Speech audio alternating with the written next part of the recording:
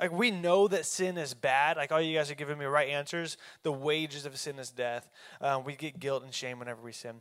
But I don't think that we really know just how bad sin really is. But at least we know that it's not good. I think one of the consequences of sin is that it puts a barrier between us and everybody else, including those we love and including God. That's one of the biggest consequences of sin, is that it puts a barrier between us, because sin always, at the fundamental level, sin creates selfishness inside of us. That's one of the main things that sin does, is it puts selfishness inside of us. It makes everything oriented towards ourselves and towards what we want and our desires, and that always causes a rift in every relationship we have. And that's why 2 weeks ago, we talked a little bit about relationships. We said wives were supposed to submit to their husbands the way that we submit to Jesus. But husbands are supposed to love their wives the same way that Jesus loved the church. And so when you do that, what you have left is a relationship where both sides are trying to outdo each other in love, and that is a relationship that flourishes. The gospel goes beyond just a relationship with our most intimate relationships between husband and wives.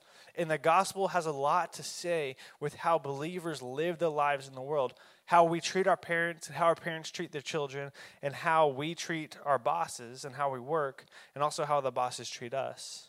The gospel has a lot to say about how we live, because the gospel informs and it transforms all of life. So as you already heard, we are in Ephesians chapter 6. So if you have your Bible, you can open up. If you have a real Bible, go ahead and put it in the air real quick. Let's see all the real Bibles in the air. Boom, that's a lot of points right there. In heaven, I'm just kidding. That almost works. Half real. Half. Divided by 2, that's what I mean. So Ephesians chapter 6, starting in verse 1, it says, "Children, obey your parents in the Lord, because this is right. Honor your father and mother, which is the first commandment with a promise, so that it may go well with you and that you may have a long life in the land."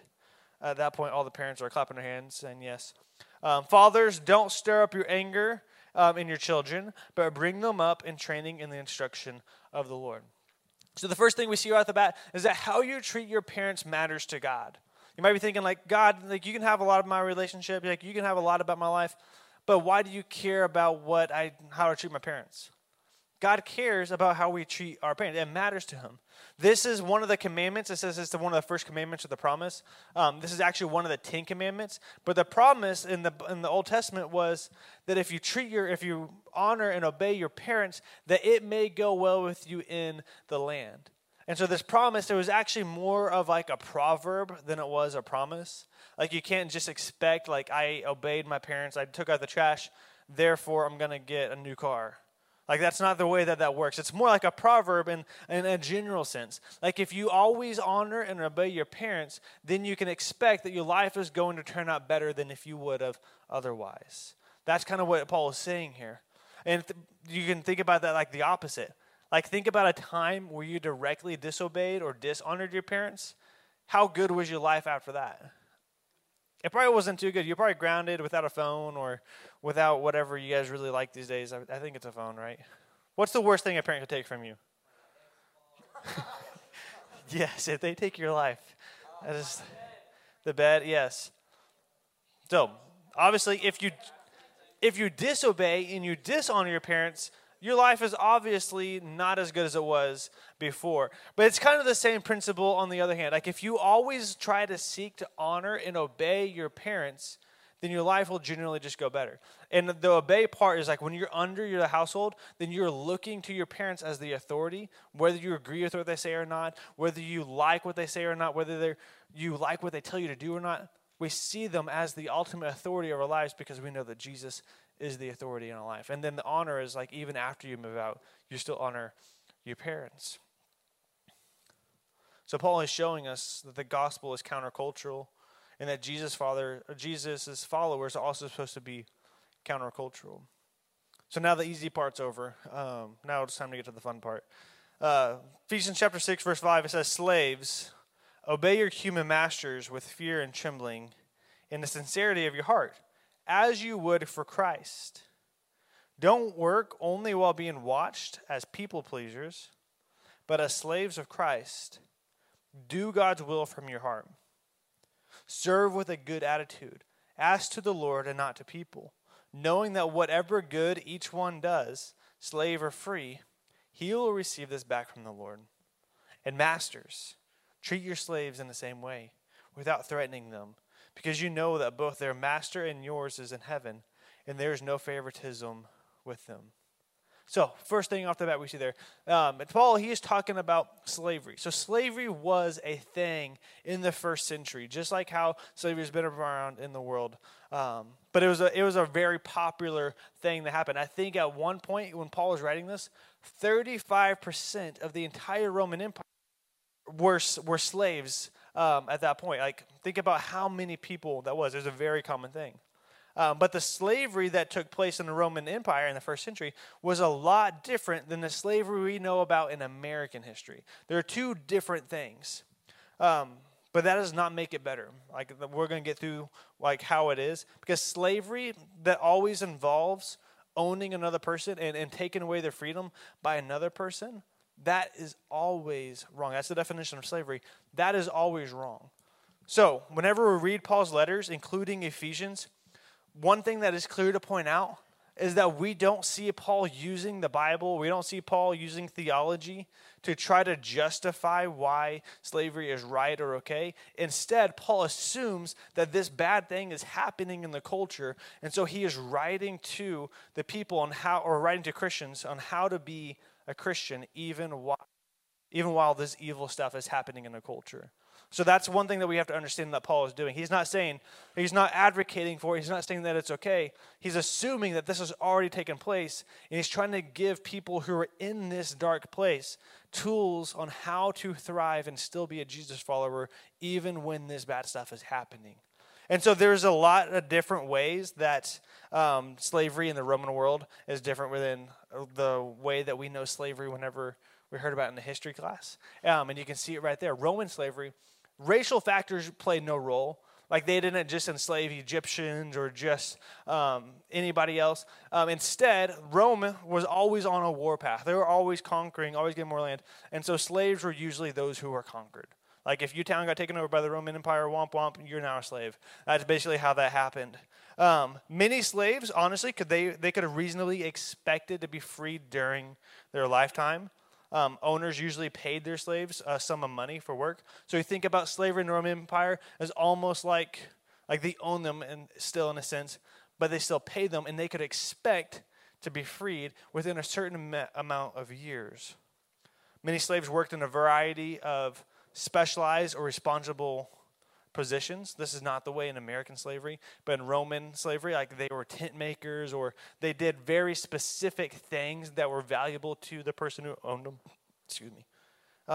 Many slaves received education, and then the freed slaves, they often became Roman citizens, and then they set up business partnerships with those who were previously their masters. So those are the main differences between what Paul is writing about and the difference that we know about American slavery, which was way worse and horrible. So in spite of these differences, it's important not to think that the ancient form was better or that it was okay, because it is never okay, and it never was okay for another person to have ownership of another person. And that's actually what Paul believed. And now you might be thinking, like, what does this have to do with me? Like, I live in America. Slavery has been gone for 100 years. What does this have to do with me? Like, slavery isn't a thing anymore. It is a thing still. There's about 40 million people who are slaves today in the world right now. And it's not happening in America, but in the world, you can expect to find 40 million people who are slaves in the sense that we know and understand. And a lot of this includes sex trafficking. So you might be thinking still, like, what does this have to do with me? What does this have to do with me in America? Like, we don't have slaves anymore. I'm not going to become a slave. What does this have to do with me? Why, or what can I take from this to become a better Jesus follower after reading this? How does this apply to me? So here's the main point. If slaves could learn to obey their masters because of the change that has taken place in their heart, how much more can we obey and serve those that we work for? So think about what Paul is saying here. He's writing to somebody who is literally owned by somebody else, and he's writing to them, and he's saying, you should work not for them, but for Jesus. If a slave could wrap their head around that because God literally changed and transformed their lives, then how much more can we obey our parents, or how much more can we obey our teachers or the government that's over us? How much more can we obey them because of the change that has taken place in our heart? The gospel informs and it transforms every part of your life, including your work life, including the life, including your school life, including your life where your parents are over you, including every part of your life. And it even includes doing something that you don't want to do. So let's dive into verse 5 through 8. He says again, slaves, obey your masters with fear and trembling, in the sincerity of your heart as you would for Christ. Don't work only while being watched as people pleasers, but as slaves of Christ. Do God's will from your heart. Serve with a good attitude as to the Lord and not to people, knowing that whatever good each one does, slave or free, he will receive it back from the Lord. And so the first thing we see right there is fear and trembling. That doesn't mean that slaves were to approach the masters like in terror, but it does mean like fear and respect, a deep respect, kind of like the respect you would have whenever you would come to Jesus. And that's how a follower of Jesus is supposed to treat all who are in authority over us. We believe that God has put people in authority over us, and so that is how we treat them. So whether we like them or not or agree with them, we believe that God put them in authority over us, and therefore we respect and obey them. This is a tangent, this part's on my notes, but Paul, he writes in Romans chapter 13, he says that you should obey the government that's over you. You might be thinking, like, Paul, you don't understand the government that's over us. Like you don't understand the leaders that we have. Like, how can we respect? How can we do what they say? The leader that Paul was talking about whenever he wrote Romans, and he says you need to respect your leaders, was literally a crazy guy who set his city on fire and would torture Christians and throw them in the lion's dens. And he says even that guy who might torture you and kill you, like, respect that guy. That's the kind of change that the gospel expects to take place in our heart. And then Paul, like he says, we need to, with fear and trembling. Then he goes into our work ethic. So followers of Jesus, no matter what the job is or what needs to be done, we work just as hard when no one is around as we do when people are around. That's what a Jesus follower does. That's what someone who's been changed and transformed on the inside, that's what they do. They work just as hard when no one's watching as they do as if everybody was watching. And so Paul, he literally makes up a word here that's never been used before. And so whenever it says while being watched in the Greek, it's actually one word, but it's actually not even a word in the Greek. It's the first time it's ever been used was right here by Paul. He just made it up, and it literally is the compound word between eye and service. He says, like, we don't just do eye service. We don't just do things for people to see us. He says that is fake. It is fake to work hard just when people are watching, or just when people might give you applause or just give you a thank you. That's fake. Instead, you work hard regardless of people are watching or not. How Christians behave when their boss turns his back or leaves is just as important as how you work and serve whenever he's there.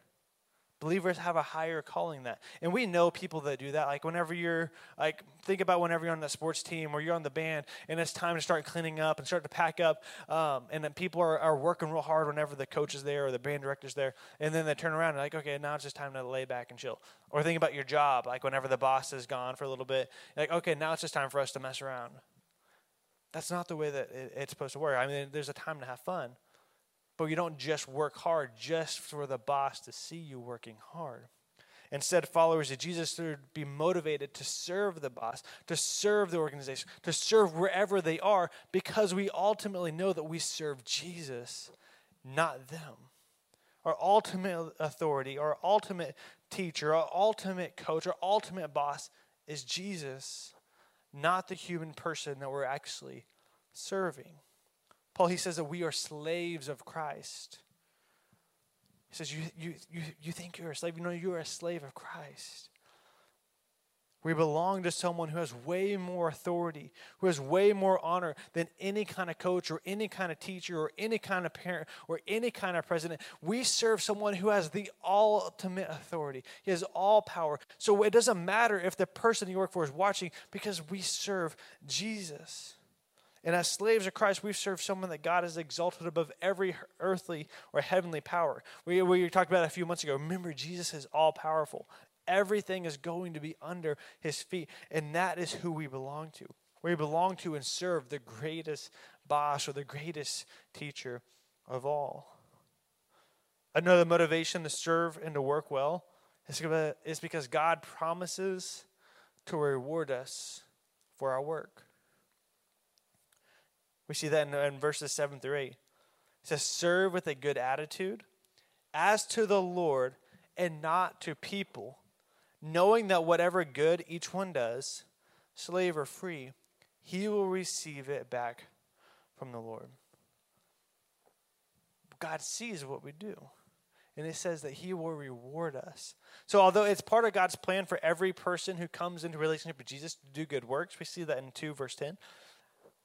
Paul wants every follower of Jesus to know that our good works are noticed by the one master who really cares, and that they will be rewarded. He said, whenever you do something good, whether someone's watching or not, whether it's just you in the room or whenever everyone else is around you, whatever you do, there is someone who's watching, and he says he will reward you for it. Like that's another motivation that we have. And so here's a little bit more on that. The only other time that this word is used for receive, like he says you will receive a reward, the only other time Paul uses that word for receive, he's referring to the end time judgment. That's whenever we receive the rewards or the judgment that we get for the things that we did. It's at the end times. So in the end time judgment, our works and our deeds and our service, they will be evaluated and rewarded by God. And now this has nothing to do with salvation. Salvation is already secure. You're already in heaven. And then after that, that's whenever your good works or not good works will be weighed and evaluated and judged by Jesus. Here's what he says in 2 Corinthians chapter 5. He says, for we must all appear before the judgment seat of Christ. Now he's just talking to Christians here. We must all appear before the judgment seat of Christ, so that each may be repaid for what he has done in the body, whether good or evil. And what he's talking about in the body, he's talking about the church. What gifts, what service has you offered to the church as a body? And he says we must all stand before the judgment seat of Christ, and he will reward us for the good or for the evil. He also uses that same word for receive, and in Colossians chapter 3, to refer to the consequences that those who are not Christians will face whenever they stand before God. Colossians chapter 3, he says, whatever you do, do it from the heart as something done to the Lord and not for people, knowing that you will receive the reward of an inheritance from the Lord. You serve the Lord Christ. Then he says, for the wrongdoer will be paid back for whatever wrong he has done, and there is no favoritism. So right here, Paul, he's trying to get us to grasp a bigger picture of what we do. Everything that we say or do or think it matters. And so a lot of times, listen to me now, a lot of times we fall into the trap of the thinking that the mundane, the here and now stuff, the stuff that is small, the stuff that we don't like to do, the small little things, we think that it doesn't matter, especially whenever it's hard, especially when it takes effort, especially whenever we are too tired or we don't want to. We think it doesn't matter. But Paul, he's trying to get us to wrap our head around the fact that what we do matters in the big picture. Even the things you do behind closed doors, even the things you do when no one's watching, those little bitty things that you say or do or think, they all matter in the big picture because there is someone who sees everything and there's someone who knows everything. Everything we do matters. There's nothing that we do that is small and insignificant in God's eyes. And now that is good news for those of you who think that no one notices, that no one sees what you're doing, no one sees the effort, no one knows what you're going through, no one knows how hard it is. That's good news because God knows. And he says he will reward you for that.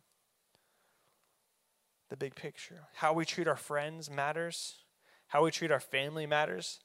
How we treat our enemies, those that we really hate, those that we really dislike, how we treat them, it matters. And how we work when no one is around, it all matters. And so even though life is hard, and even though we might be asked to do something that makes no sense, or we think it might be hard, we do it anyways. Because God sees what is done in secret, and he knows our heart, and he will reward us one day in the end times, he says. The band will go ahead and come back. It's easy to get this wrong, though. It's easy to fall on one side or the other on this. And so a lot of times, it seems like people fall on one side or the other. And let me explain. So it's easy to hear a message like this and to get motivated to go do good things. To hear a message like this and be like, okay, now I want to serve. Now I want to just give everything I have to God. I want to do things in public. I want to do things in private. I want to serve God. I want to serve my friends. I want to start doing all the good things I can so I can get a great reward in heaven. That's all good. That's all good things. That's what this message is for. It's to motivate us not just to sit around, but to do things for God. But it's easy to let that mindset start to let us drift and make you think that you're now earning God's favor. Like now you think that God likes you more because now you're doing more good things. This is a trap I fell into before. I thought, okay, I'm reading my Bible every day. Now God likes me more. I'm inviting all my friends to church. So that means now God must like me more. I'm doing these good things whether people see it or not. That must mean that God likes me more. And that is a bad view of God. God doesn't like you more or less based on the things that you do. That's not what this is talking about. Because that mindset also got me into the trap of thinking, dang, I just messed up again. God must not like me anymore. Dang, I forgot to read my Bible today. That means God must be less happy with me. I let that piece of trash stay on the ground when I could have threw it away. That means that now God doesn't like me as much anymore. That's the trap that we fall into. So it's easy to hear this message and get motivated to do good things, but that does not earn you more of God's favor. And it definitely doesn't earn you salvation. It doesn't earn you your spot in heaven. That's not what this is about. It's a dangerous trap. On the other hand, it's easy to fall on the other side. We read a passage like Ephesians chapter 2, and we believe the opposite. Ephesians chapter 2, we talked about this months ago. It says, for you are saved by grace through faith. And this is not from yourselves. It is God's gift. It's not from works so that nobody can boast. So that is Paul. He's describing salvation. He says, when you are saved, it is not because you did anything yourself. You could not have worked hard enough. You could not have been a good enough person. There's nothing you could have ever done to make God love you any more or any less. There's nothing you could have ever done to earn this salvation. That's like trying, like you think you're a good swimmer so you can swim from New York City to London, and it's not going to happen. There's nothing you can do in your personal strength to do it. That's what Paul is talking about, so that nobody can boast. But it's easy to read that and think, I'm saved. I'm saved by grace. God has chosen me. I can't do anything to earn it. I can't do anything to deserve it. That part's 100% true. You can't do anything to earn or deserve God's salvation. But it's easy to also let that mindset start to drift and make you lazy to the point where people can't even tell that your life has been changed or transformed. What do I mean by that? It means, okay, I'm saved by grace. It's not because I'm a good person that God saved me. Therefore, it doesn't matter how I live. Like I can still drink on the weekends. I can still cuss. I can still do all these bad things before, because it wasn't because I cleaned myself up that got me saved anyways. It's by God's grace. He's going to forgive me. That's not what Paul's saying there either. There's a fine line between how we live and how we act and how we are saved. And I also fell into that trap. So what is the middle? So what is the truth? How do we live in between? They're both true. It is true that you are saved by grace, not by works so that no one can boast. We were also created in Christ to do good works.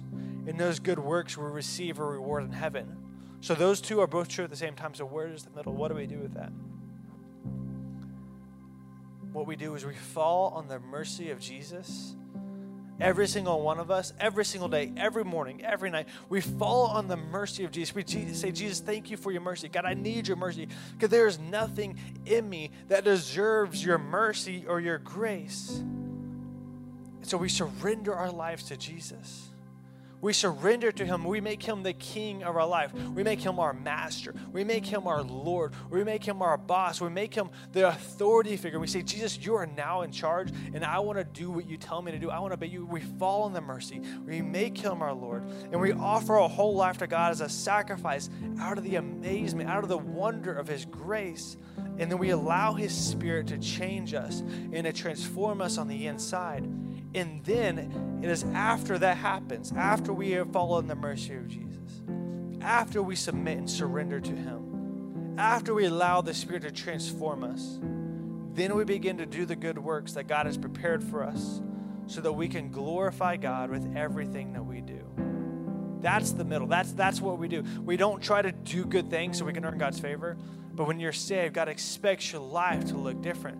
He expects us to obey those in honor, to obey and honor those in authority, to obey your parents, to obey your teachers, to obey anybody that's in authority of you, because we serve someone who is an ultimate authority over them. It's by grace. Every head bowed, every eye closed.